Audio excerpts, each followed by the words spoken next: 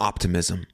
Hello, my friend, and welcome to the Champions Adjust podcast. My name is Aaron Mashbitz. Optimism is the third pillar of the Champions Adjust mindset program. As a reminder, pillar number 1 is do the work. Pillar number 2 is awareness and what's important now.